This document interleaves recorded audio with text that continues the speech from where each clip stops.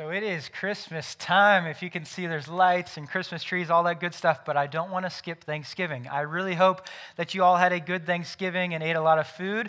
In my family, basically it goes like this. Family, right? We get to spend time with each other. Then you got tons of food that we'll be eating for about 50 more weeks of the year. It's crazy, right? And then we have football. So on Thursday morning, me and my siblings, my dad, get a bunch of people together. We play football, and so I'm still sore from that game on Thursday, which means I'm getting old, and so it's pretty rough. And all I did was all-time quarterback. So yes, I didn't do much running, so I'll laugh all you want. But it's a good time, and I hope that you had a great time with your family, and you were able to enjoy just kind of a relaxing weekend. But Christmas is coming, and we would love for you all to join us for our Christmas services. We're going to have 4 identical services over the span of 2 days. The first is the 22nd, the Sunday.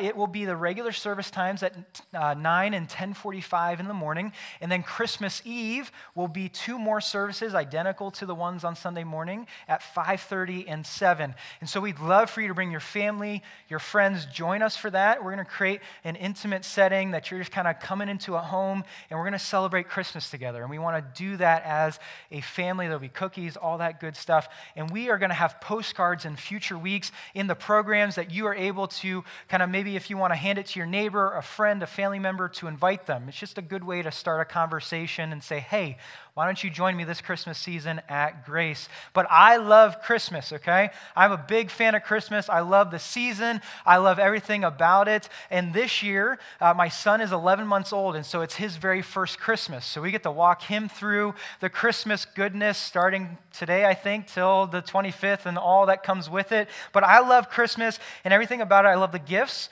right? First and foremost, the gifts, not just getting, but also giving, right? The exchange of gifts is a blast.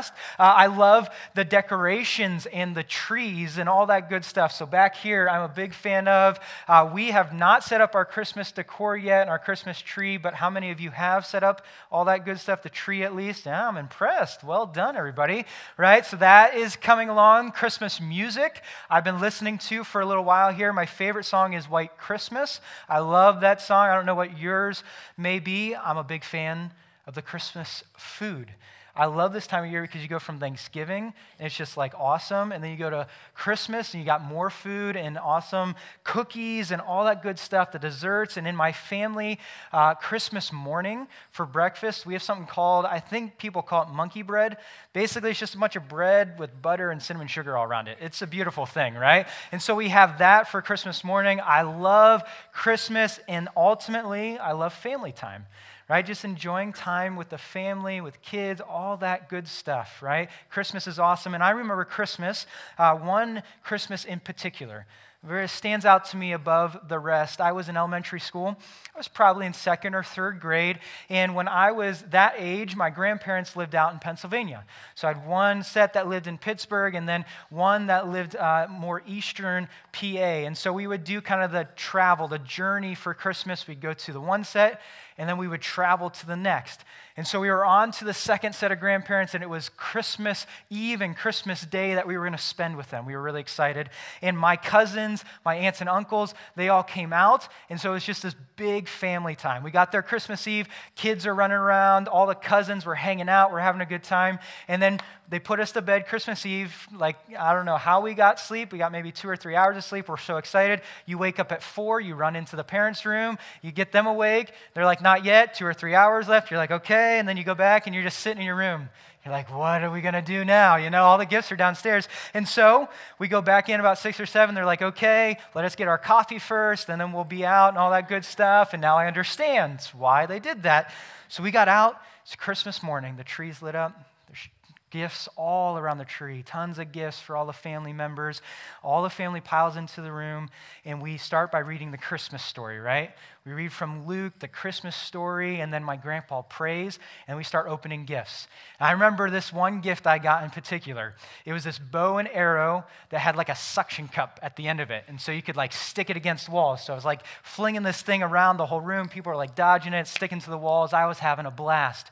My grandpa, he was a pastor, and so right next door was his church, and so we all voyaged over there for Christmas dinner. which I told you, I love the food. And so I was really excited about this. We went to the hall down in the basement and just had like this buffet of food. It was awesome. I don't know why I remember this piece in particular, but I remember there was pickles there, and I ate quite a few pickles, okay? And so I enjoyed the pickles and then the rest of the food. And I think you'll understand why in a minute why I remember that piece in particular. But I started to go through the buffet line, got all that, ate my food, enjoyed time, and then just like that, it hit. And I tell you what, it felt like 1 minute I was doing fine, the next it just was not good, and I started to feel kind of these rumblings in my stomach. I just started to feel terrible. I went up to my mom and dad and I said, I don't know, something's not right, I don't feel good, I think, and it happened, and I threw up on Christmas Day. It was awful. It was awful. And so I went to my parents, like I said, they got me into the house, back to the house, they got me into the restroom, they got me kind of sorted around, and I still felt awful, right? Physically, I was like, it was just terrible. Stomach hurt. It was kind of like the flu. Maybe it was food poisoning. I don't know what it was. It just was awful. But mentally and emotionally, I was a wreck, okay? I was a wreck mentally and emotionally because I asked this question. I remember this very clearly. I asked this question to my parents. I said, Mom and Dad, why would Jesus let me get sick on his birthday? It just doesn't make sense, right? I was just a wreck. I'm like this time of just awesome love and joy and all these Christmas gifts. Why on Christmas would I get sick? And here's the thing, that maybe some of you today are in the proverbial bathroom and you are asking the same question, but you're asking that to Jesus. You're like, why Jesus? In this time of peace, we're talking about peace this Christmas. Peace on earth, goodwill towards men, right? Peace to you and your family. We go around and say that. And you're like, where's it at, Jesus? I am sick. There is no peace at all. And I'm asking this question, why? It's Christmas, right? It just doesn't make sense. And we might be asking this question for two different reasons. I think the first reason is this. Okay, we might be sitting there and we're like, why? Because we look at the news and our world is not at peace. Right? You would know this if you watch the news, you read newspapers, or you just have a phone, right? Our world is not at peace. Countries are fighting countries, cultures fighting cultures, races fighting races, Republicans fighting Democrats, families fighting families, Ohio State fighting Michigan. That wasn't much of a game yesterday. It was pathetic. Michigan, come on. But seriously, in our world today, there is no peace, it seems like, when you look at the news, but it goes even further than that. You might be sitting in that bathroom, and you might be asking it because your world is not at peace. You have no peace right now in your world. And maybe because that's the relationships that you have, the people that you're around. You're like friends and family. I'm not at peace with them. There is tension every time we get together. Thanksgiving, Christmas, it's awful. There's just tension. Maybe it's day to day. Maybe it's at your workplace. Maybe there's just no peace and you're like, I'm stressed out of my mind. I don't enjoy what I do. And let's not even get started with my boss. There's just tension. I don't have peace there. Maybe it's finances. Some of you, maybe it's financially you're not at peace, right? Some Dave Ramsey there. Maybe you're not financially there and you're like, I don't know what to do. And Christmas just brings up this tension. You're like, what are we going to do this year? Maybe for some of you, it's your marriage. You're like, we're just not at peace right now. There's just tension everywhere. We don't know what to do. And here's the thing. There may not be any peace. You might just be feeling panicked, or there's tons of problems or tons of pressure in your life currently. And that's where you're sitting. I remember as I was in the bathroom, then they took me to one of the bedrooms so that I could lay down and kind of chill and, kind of figure things out. And I remember hearing my cousins and my siblings running around the bottom of the house. They're running around the first floor and they're having a good time. They're playing with their gifts. They're excited. They're laughing. They're having a blast. I just remember thinking even more, I'm like, why? Why is this happening now? Why is this happening now? And you might be sitting there and you're watching other people and you're like, how can they be running around so happy? How can they be running around such out of peace? It doesn't make sense. Don't they see what's going on around them? Don't they see my world? And here's where we're going to go. We're going to flesh out this understanding. This is what I know, and you can write this down. Happy people are at peace.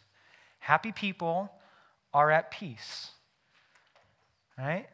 And when you look at happy people and when you walk around and you might perceive someone to be happy, inevitably this question comes up of why are they happy? Why are they happy, and how can they be at peace?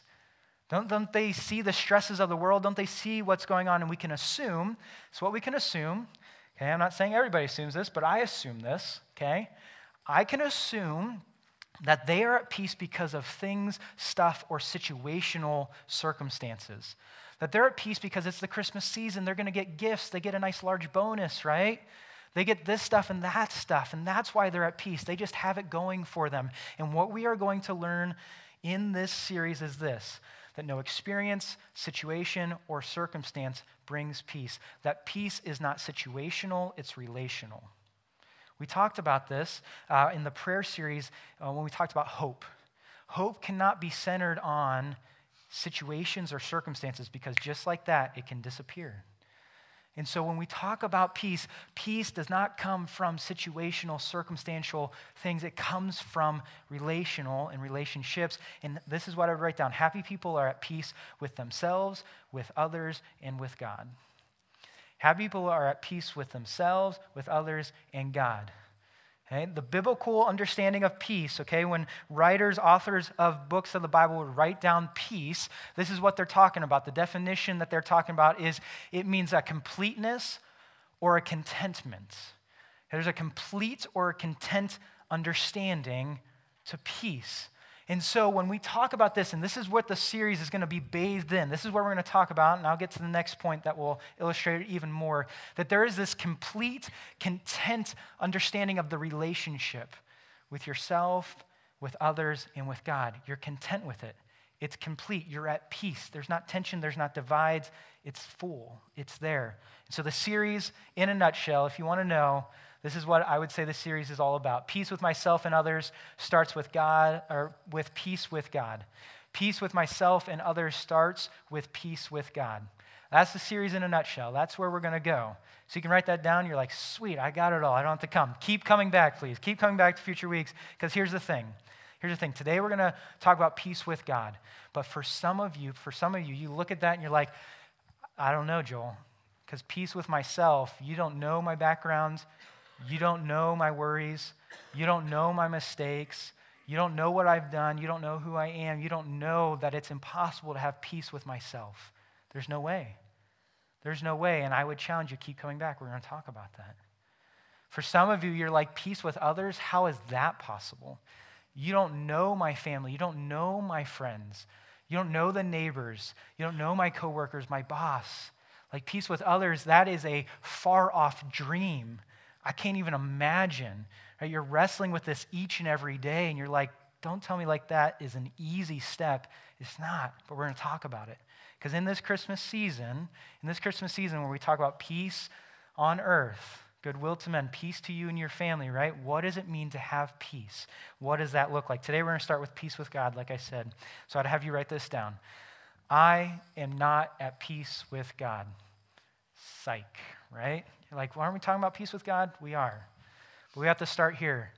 This might be confusing. This might be something that's like, what in the world? Did we just talk about? I'm not at peace with God. Colossians 1:21 says it like this. Paul's writing to the church in Colossae, once you were alienated from God and were enemies in your minds because of your evil behavior. Romans 5:10 says this, for if while we were God's enemies, right, that we are enemies with God, and as humans, we are naturally not at peace with God. That's how we all start. That we are enemies. That's what Paul's saying. We start there. There is a divide. There's a conflict. There's a tension that's in the way from us having a relationship with God. So what is that conflict? What is that tension? Two things. We're going to talk about those two things today. Okay, and they're connected, but we're going to talk about them separately. It's this, sin and my sin. That's what I have you write down. Sin and my sin. It all starts with sin. That's why we cannot have peace with God. So we're going to talk about them both. We're going to break them down into these two categories because we're going to talk about the overarching human nature, humankind dealing with sin. We're going to talk about my sin. Not my sin, but our sin personally, okay? That's where we're going to go because all of us are born with sin. Romans 5:12 lays it out like this. Therefore, just as sin entered, we'll stop there, entered, it alludes to the fact that it wasn't created when God created the heavens and the earth and the universe. Okay, it entered somehow, and it entered the world through one man. That man, we would believe in Scripture would say, is Adam, the first man created, and his wife Eve, right? They had this interaction in the garden with a serpent. We said sin would enter through that one man, Adam, and death through sin. And in this way, death came to all people. That death is a natural consequence of sin. That death eternally is a natural consequence of sin, but also, sin can lead to death of relationships, of marriages, of finances, of families, of reputations, and just be put all to the side because of the sin that we indulge in. And lastly, Paul says this, because all sins, right? Everybody is born with sin. There's not like a gate that everybody walks through and, oh, I missed it. No, everybody's born with sin. It's just natural. It's just human nature. That's where we all start. Andy Stanley's a pastor in Atlanta, Georgia, and he puts it this way. He says, understanding that we're all born into sin is kind of like being born into a nation or a country. Like, I am an American because I was born in the United States of America. That's the country that I was born into. And because I was born into that country, and you may have the same story, maybe not, whatever country you're born into comes with all its benefits and its consequences. Right? The benefits of being born as an American citizen would be freedom. There's vision, right? Dreaming. It is a wealthy nation that we get to sit in a building and worship our God. There's a lot of pluses to it. There's consequences to it too. For some of us, we might believe that country music is a consequence to being American. I would disagree. I love country music, right? But Andy Stanley said this, one of the consequences that we might not think of or may think of is that generally we only know one language growing up. That when he would run into different people from different ethnicities or different backgrounds or different countries, and me the same, when I'd run into like foreign exchange students at school, I realized that they knew a lot more languages than I did. They grew up learning 4 or 5, maybe from their family, maybe at school, and I just know English. It might be a consequence. And what he's trying to illustrate here is this, that all of us are born into the nation of sin, not by our choosing, it just is. We do not choose where we are born into country-wise. Neither do we choose if we're born into sin or not. We just are. And it comes with all the consequences that life brings at it. And Romans 8:7 says this. I think this is powerful. For the sinful nature is always hostile to God. It never did obey God's law, and it never will. We are all born with a sinful nature. We just have that.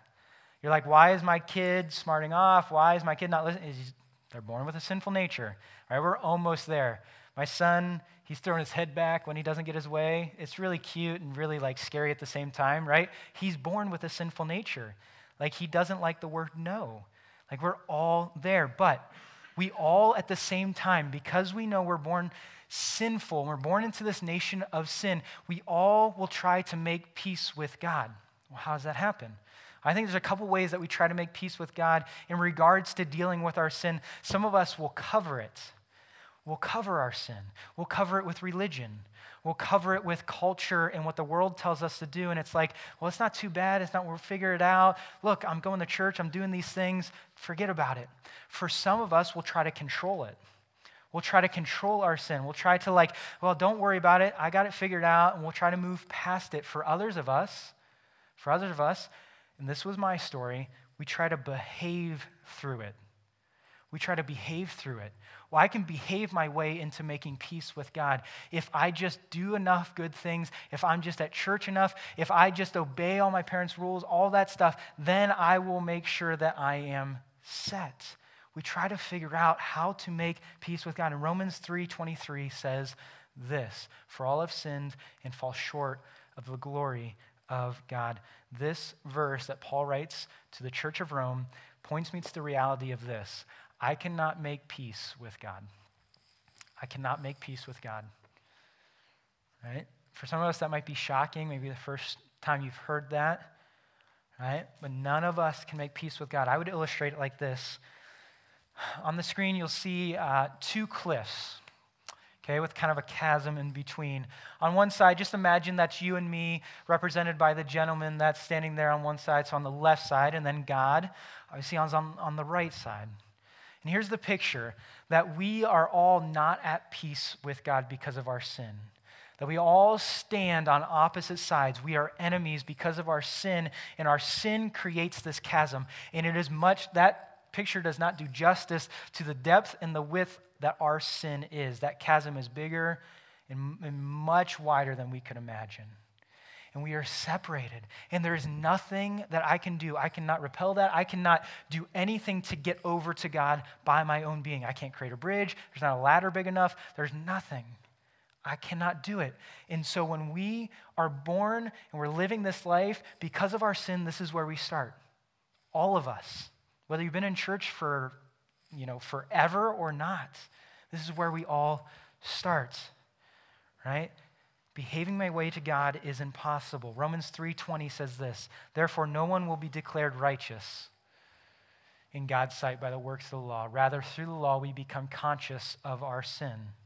Ephesians 2:8-9 says this, Paul writes this, I think it's powerful, for it is by grace you have been saved through faith, and this is not from yourselves, it is the gift of God, not by works, so that no one can boast. There's nothing that I can do to earn the favor of God.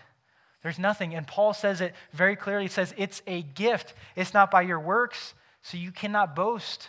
You cannot boast that I made it over the chasm. Look at me. No. It's not by your works. It's by the grace of God through faith in Jesus. And I can try to cover it, yet I will still carry it. I can try to control it, and yet I will lose control. I can try to behave through it or behave past it, and yet I will screw up.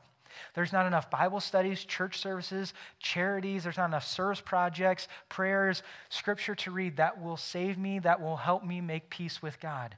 It's impossible. That chasm will not shrink based off of how good you are. It's impossible.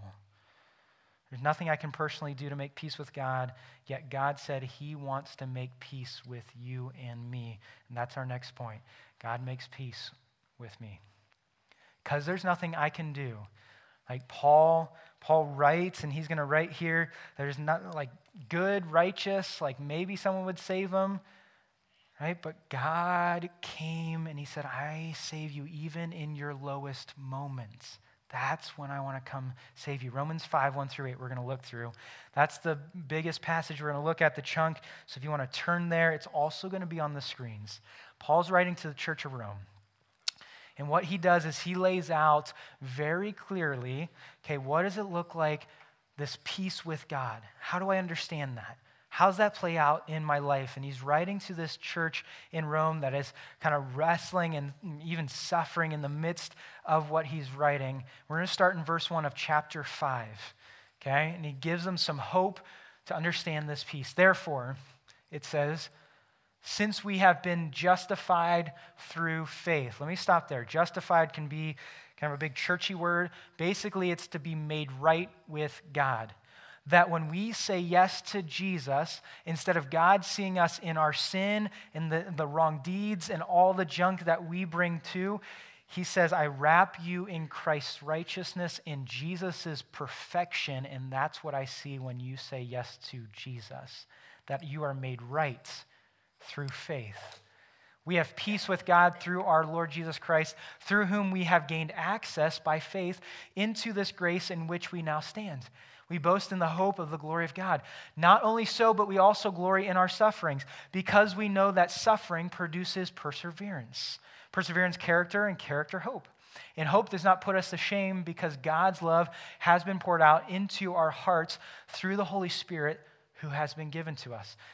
Verses 6-8, I think, are some of the most powerful section of verses, especially understanding this idea of peace. You see, at just the right time, when we were still powerless, sinners in our mess, Christ died for the ungodly. That's you and me. Very rarely will anyone die for a righteous person, though for a good person, someone might possibly dare to die. But God demonstrated his own love for us in this. While we were still sinners, Christ died for us.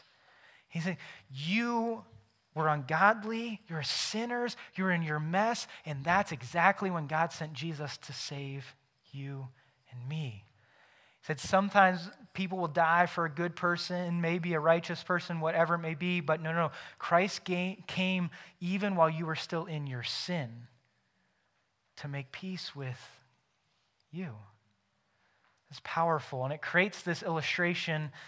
When we look back at the cliff, we see this, that instead of this chasm being there, Jesus came down to this earth as a human being. He lived this life. That's why we celebrate Christmas, the birth of Jesus. He lived this life perfectly. He taught and he did miracles and he lived a perfect life. He led people. And all of a sudden, religious leaders got him, arrested him, put him on the cross to die a death that he didn't deserve, but die a death in our place. He said, I'm going to die for your sins so that you may have eternal life if you say yes to me, but also life with meaning and purpose. And he says, look, the chasm, I have covered it. You can walk and say yes to me and walk into a relationship with God when you say yes to me. It's not by my own doing. It's nothing that I've done. It's only because Jesus took the cross for me. No matter how bad of a sinner you think you are, no matter your past, junk, mess, he says, say yes to me. You are forgiven. You have grace and mercy, and I love you and want to have a relationship with you. That's where the picture goes now. That what Jesus did is he took the cross so that he could allow us, he was sent to allow us to have peace with God. Here's something I found. That this understanding of peace is not based on my feelings, but it's based on evidence of what Jesus did for me. It's not based on my feelings and how I feel each day. It's based on forensic evidence. It's like a crime scene. So when they walk in, they have forensic investigators that come in, they investigate the crime scene, and then all of a sudden, right, they figure out the details and they come back with the evidence. And what I think Paul is saying, he's like, look, this is the evidence that you have peace with God. It's Jesus. He bridged the gap for you. You do not have to question anymore. You may wake up and may question and no, evidence right there through Jesus. That's what he's talking about. So that leads us to this. Peace with God starts by saying yes to Jesus. Peace with God starts by saying yes to Jesus. This peace is based on forensic evidence, not feelings. God took the first step to make peace with me by sending Jesus. That's what he's talking about, being justified, being made right through Jesus in his sight. We see in Romans 4, 1 through 3, what then shall we say that Abraham, our forefather, according to the flesh, discovered in this matter? If in fact Abraham was justified by works, he had something to boast about, but not before God. What does Scripture say? Abraham believed God, and it was credited to him as righteousness. That no works, and what he's saying here, no works, no church, no Bible, no good deeds, no athletics, no story is going to bridge that gap. You cannot be good enough. That following the law to a T, following the rules to a T will never get you there, but it's only by grace and faith through Jesus. That he actually, and Isaiah actually says that these righteous acts that we try to do, they're all dirty rags. Isaiah 64:6 says, all of us have become like one who is unclean, and all of our righteous acts are like filthy rags. Right? They're junk. Try to present that to God, it'll get you nowhere. And that's your righteous acts. Imagine what your unrighteous acts are like. He's like, that should blow your mind. And this was my story in college. In college, I thought that my righteous acts could get me somewhere. I grew up in the church. I knew all the ABCs of Jesus and following the letter of how to do church and Sunday school and all that stuff. I got to college, and there's a lot of freedom. There's a lot of different people and beliefs and all that stuff. And I'm like, I'm going to stay true. I'm going to stay true to what I believe, and yet at the same time, what I did is I got to church this time. If I read my Bible in the morning, I read this book, and I do this, and I do this, and I do this, then I will be living this life of peace with God. I was thinking about this last night. Even though I was trying to do all of these things, I would come back to my dorm room, and I felt completely lost and at no peace at all.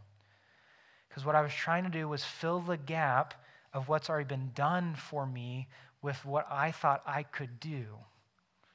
That I would try to do these things that I'm like, well, I'm a Christ follower, so these things are going to lead me to peace with God. And rather, God is saying to us today, no, I've done it already. Just say yes to my son. That's it. And so for some of us today, peace has eluded us. It has eluded us for a long time, and you are completely drained. You're like, I don't have peace. Maybe it's work life. Maybe it's family situation. Maybe it's friend situation. Maybe it's neighbors. Maybe it's just, craziness is happening circumstantially right now. And you're like, I'm just not at peace. But maybe it's sin in your life. You're like, that's what has created this chasm between me having peace with God. That's what's getting in the way. And for you this morning, is taking that step of saying yes to Jesus. Saying, yes, Jesus, I want to say yes to you because I know I cannot make my way to God. I cannot have peace with God except through you. That's where it starts. If we're ever going to get to peace with myself or peace with others, it starts with peace with God. We can't go any further unless we say yes to Jesus. So for some of us, that's the step we need to take, is recognizing our sin, recognizing that we do not have peace right now, no matter where we're at in life, right? And saying yes to Jesus and then taking the steps from there. It's not behavior, but it's belief. In Colossians 1:13-14 says this, "For he has rescued us from the dominion of darkness and brought us into the kingdom of the Son he loves, in whom we have redemption, the forgiveness of sins." When we say yes to Jesus, we are redeemed, right? But he forgives us no matter what we've done in the past. There ain't nothing we can do that he won't forgive us for. He says, say yes to me. Forgiveness will come and you will have peace out of that. But here's the thing. We talked about sin, right? But not only does that create conflict, but my sin will create conflict, right? Sin over here is the overarching human nature, human behavior. We're born with this. We live with this. The journey is plagued with it. And we say yes to Jesus. We are forgiven. We have peace with God, right? And we have a new identity. That new identity is as part of the family of God. He's now our Father. We are now his children. There's a powerful image there. We go from enemies to children of God. 1 John 3:1 says this, "See what great love the Father," that's God, "has lavished on us, that we should be called children of God," and that is what we are. When we say yes to Jesus, we join the family. It's not like God's like, hey, cool, you did it, neat, but he's like, come be a part of my family, sit around the table, enjoy meals with me. I want you to converse with me. It's a totally different relationship. And this is an amazing identity switch. And it's interesting as we go from enemies to children of God. It's interesting as I talk to students when I was at Norton, but also adults, I'd ask questions like this. Probably not the best way to ask a question, but I would in small group time or things of that nature, is like, how is your relationship with God doing or going, or how has that been for you?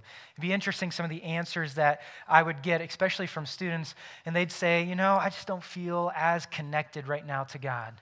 I just don't feel like, me and God are on the same wavelength. I don't know. I haven't had conversations with him recently, whatever it may be. Right? There's kind of this tension.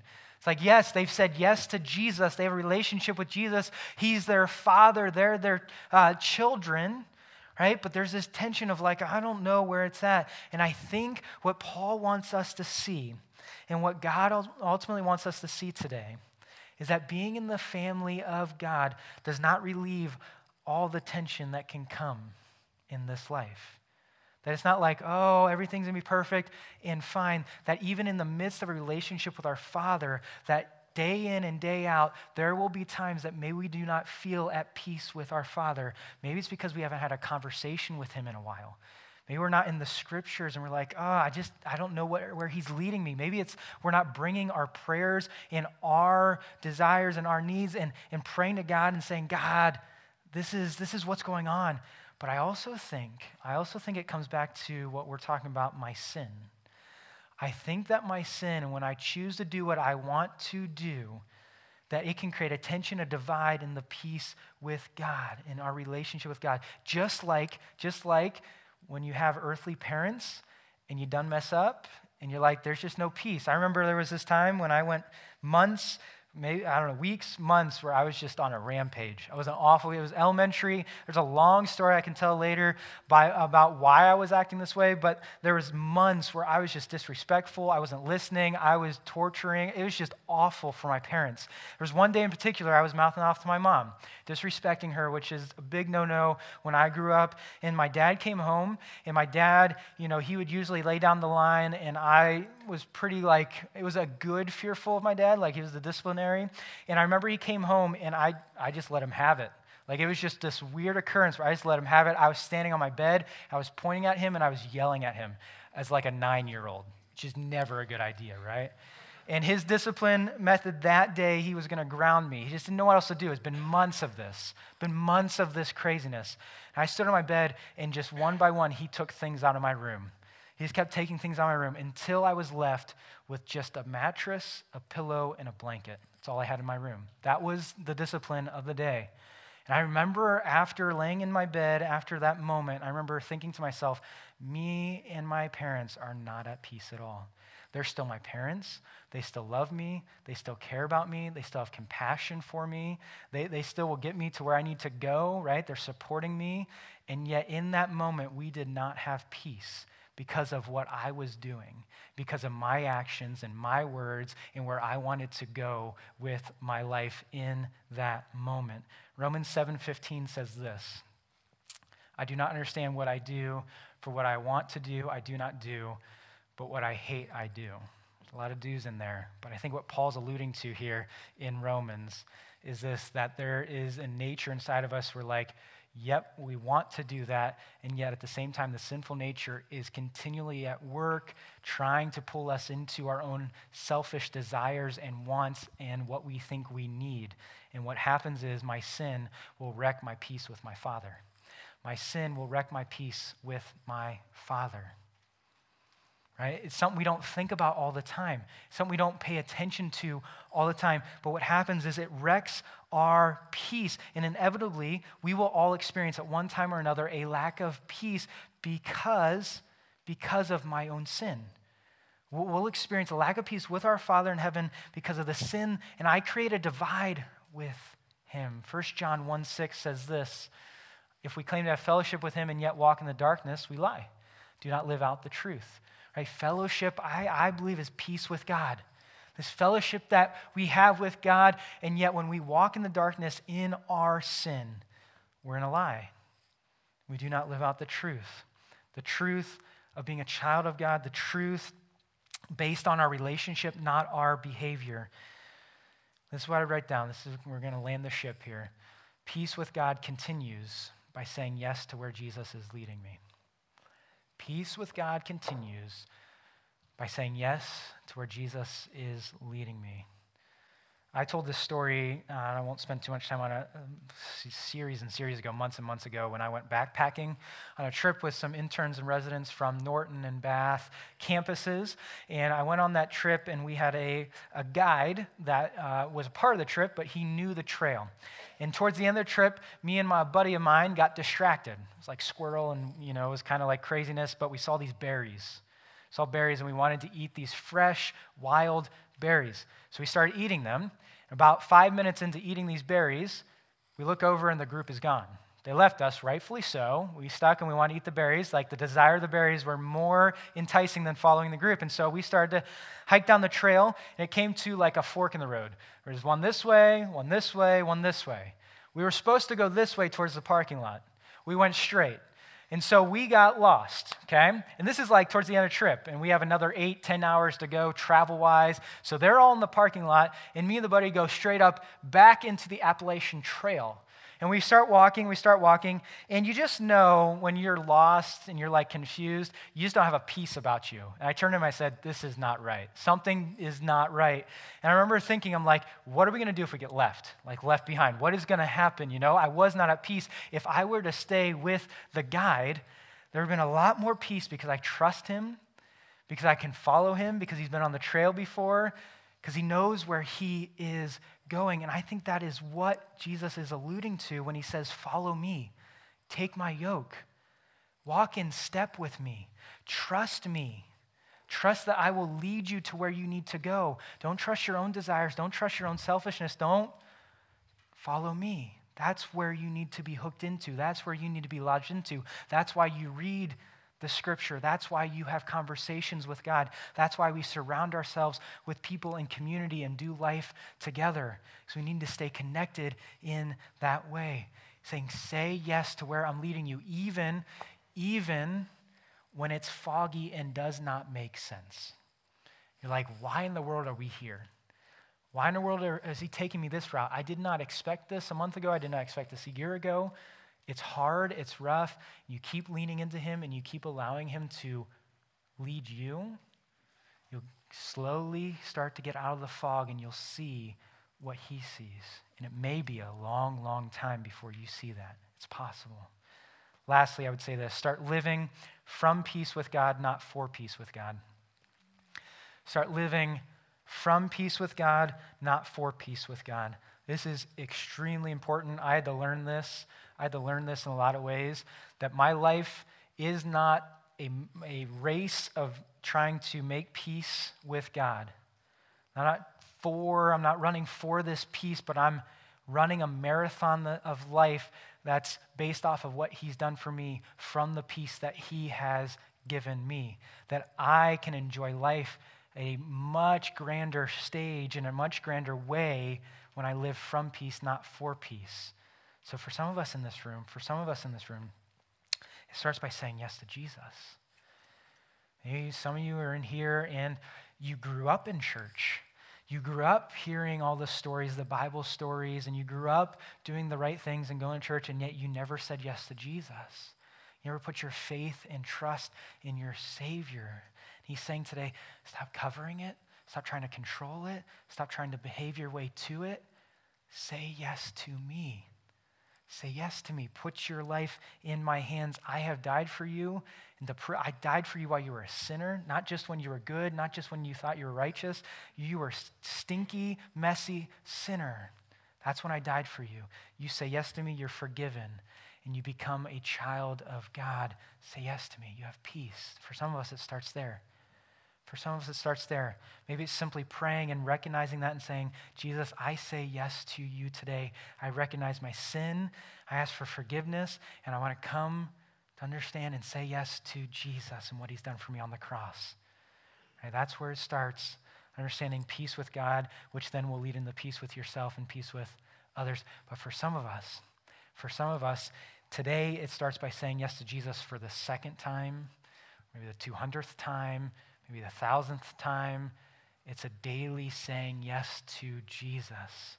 And it's not waking up basing this peace with God off of your feelings, but basing it off of the evidence that Jesus did come to save you and what he has done. You do not have to replicate by doing. It's never going to get anywhere. It's filthy rags. He's saying, trust in me. Let me lead you, because when I lead you, you will be able to rest in that. I think we're in a culture that is so distracted and going, right? We're just naturally going, and it can kind of flood into our spiritual lives. I got to go. And Jesus is like, no. If you say yes to me, you can rest that I have finished it, that it is done, that you do not have to do anything to get relationship with God or get into peace with God. You can rest in that and live your life out of that. You can also trust me and follow. Like, there is peace with that it's not on you, that it's on me to lead, and you get to follow, and we take walking step through hard decision, through hard circumstance, through people situations, through surprising moments, through things that you just are like, I don't know what to do with this. That when you say yes to me and you say yes to me leading you, that you can have peace knowing that you are allowed to follow me. You make decisions based off of that. Next 2 weeks, we're going to talk about peace with ourselves and peace with others. And we have to have this conversation before we have those conversations. Because you will never have peace with yourself or peace with others unless you have peace with God. It's very important. And so if today's the day you say yes to Jesus, we want to celebrate with you. Right? For some of you, might be just kind of getting in your mind, what in the world is God challenging me with? But here's the thing. I would love to see you all in future weeks. So I think God has a lot to say to us about these hard concepts of having peace with ourselves and peace with others, because in the world around us, it's a foreign concept. It doesn't make sense. It's just something we flippantly talk about and hope that it happens. What does it look like to have that? Why don't I pray, and then I'll let you all go.